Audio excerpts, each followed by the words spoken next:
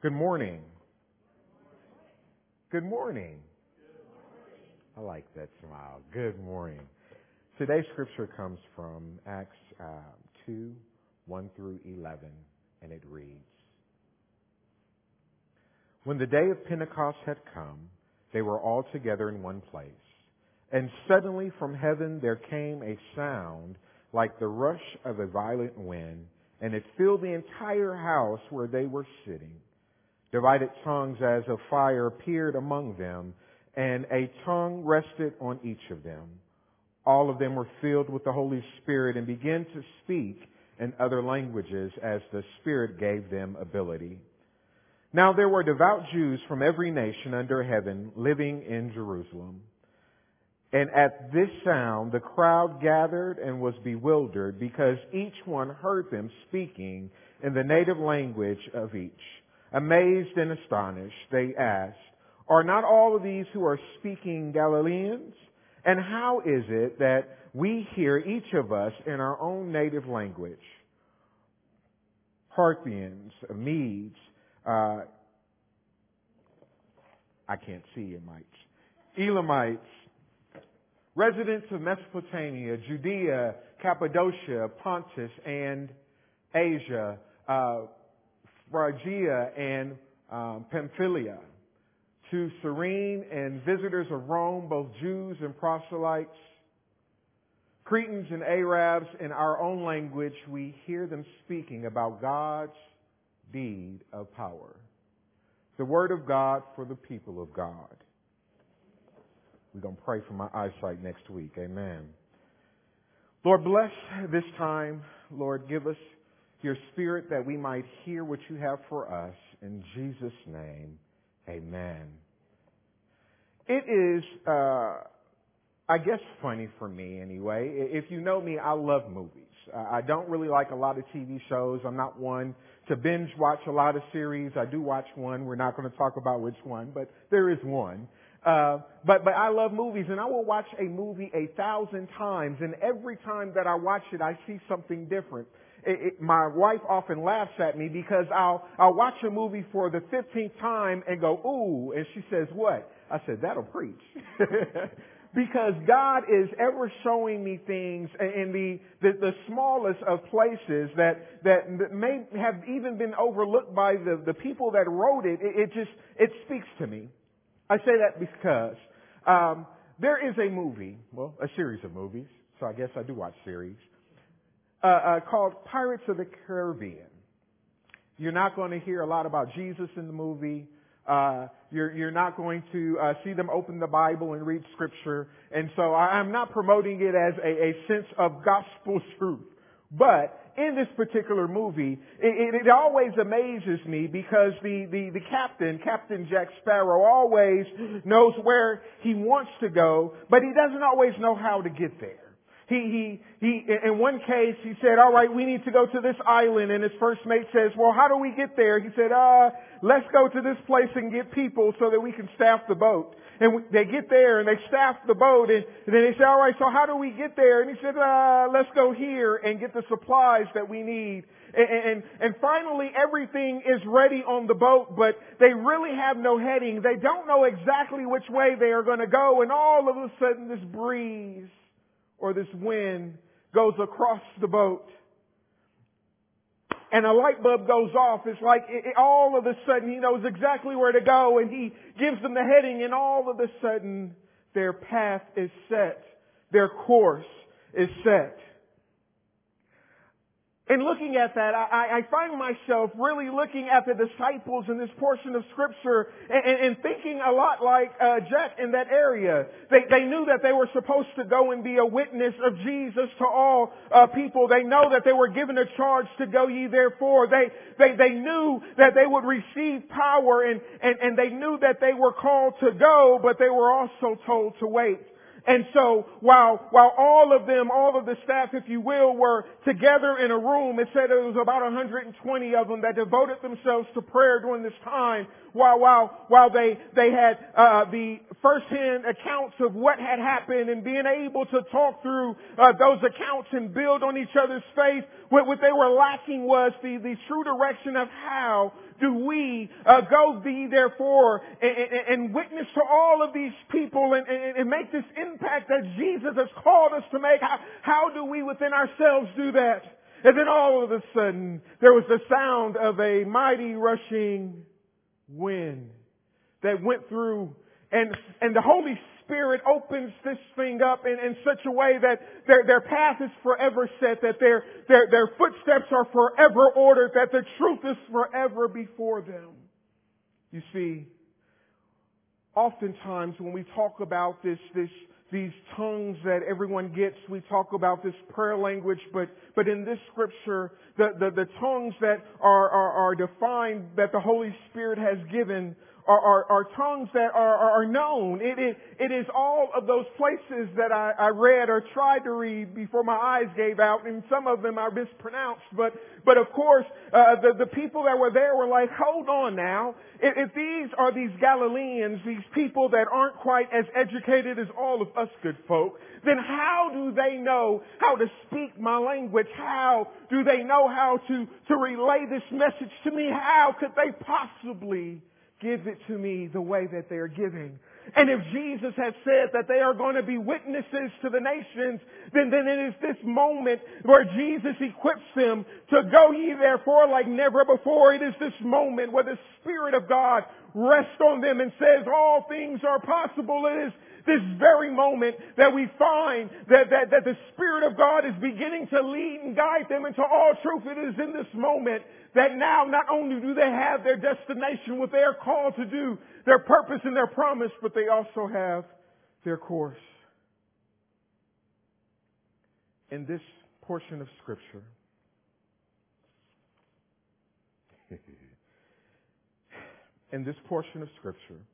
we find that these disciples, these people, have now been equipped to speak languages that they never learned, and to talk to people that they've never talked to, and to be that witness that Jesus has called them to be.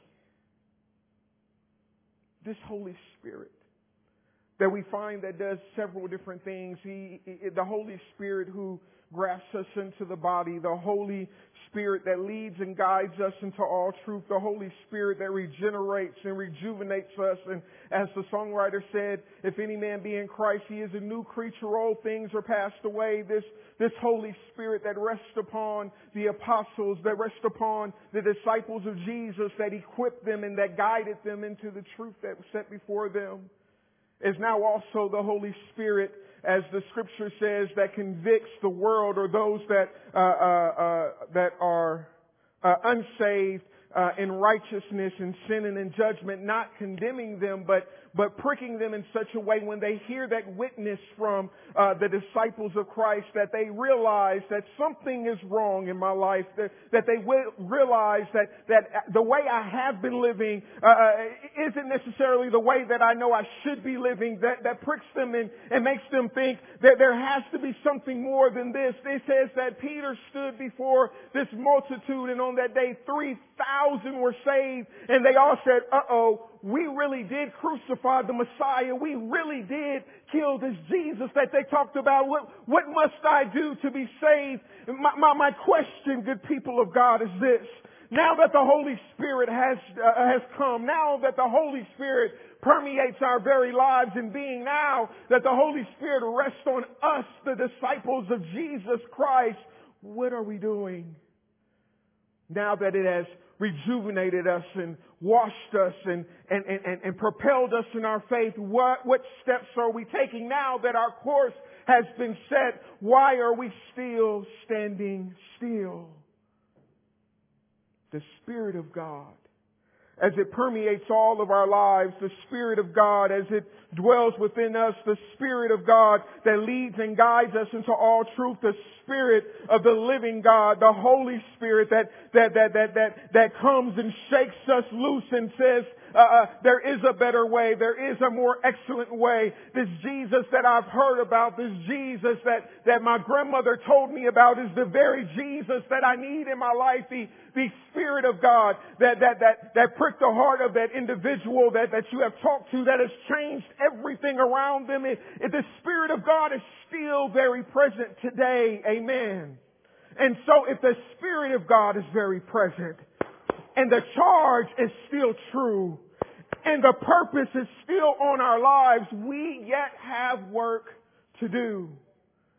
My question is, how many more people would come into the reality of who Jesus is if we in our communities gave that message of hope, that message of faith? If we in our communities live a life that preached a sermon that says, my God is able, my God is good, my God is faithful, His promises are true, my God yet lives but gave His life for me. It is a message that is life-changing. How many lives could be changed by that message from us? How many lives could be changed by Viviana in Iowa or I think it's Martha in Texas or our musicians, our drummers and our keyboardists in Maryland or Bella at the Mount of Quartz. What is it? Quartz Mountain. I was almost there. How many lives could be changed if we allowed the Holy Spirit to work in our lives that others might be engrafted into the body of Christ? How many lives could be different? You see, the charge is to go ye therefore and make disciples of all people groups. That means that there is a call on all of our lives to reach someone. I will never be able to talk to everyone and they hear me. You will never be able to talk to everyone and they hear you. But together we can talk to a large group of people, and based on our experiences, based on our upbringing, based on the language that the Holy Spirit allows us to speak, we should be able to cover a lot of ground. There are people in prison that will never listen to me because I don't know their dialect. We still speak English, but their interpretation, their slang may be different. But there may be somebody in here that has been there. There may be someone online that has spent some time behind those walls. And as they have come into the reality of who Jesus is, when they are stronger, the Bible says to go strengthen your brother. They speak the language.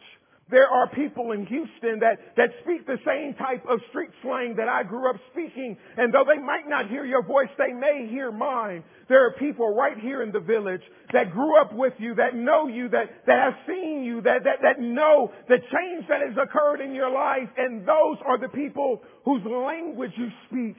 So the question is, based on the language that God has given you, based on the life that you have lived, who is God calling you to speak to?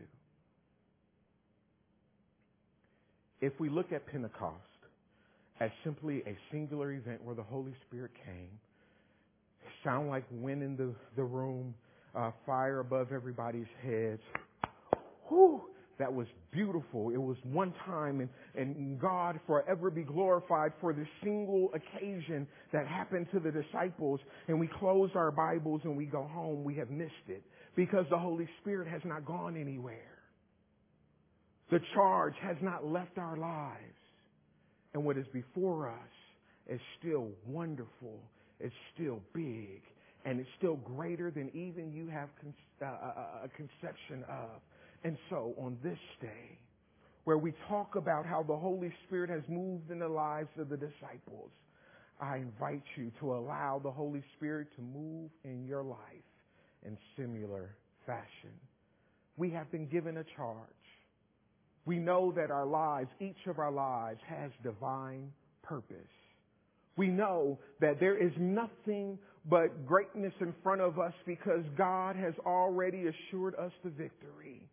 And so now that we have all of those facts in place, now that we know that the Spirit of God still permeates the very places that we stand now, that we know that He leads and guides us into all truth now, that we know that there is now therefore no condemnation of those that believe now, that the enemy can no longer restrain us and condemn us now, that we know that the very Word of God, the very message of the gospel is life-changing now, that we allow the Spirit of God to work in our lives. I would argue that our course is set. In the name of the Father, the Son, and the Holy Spirit. Amen.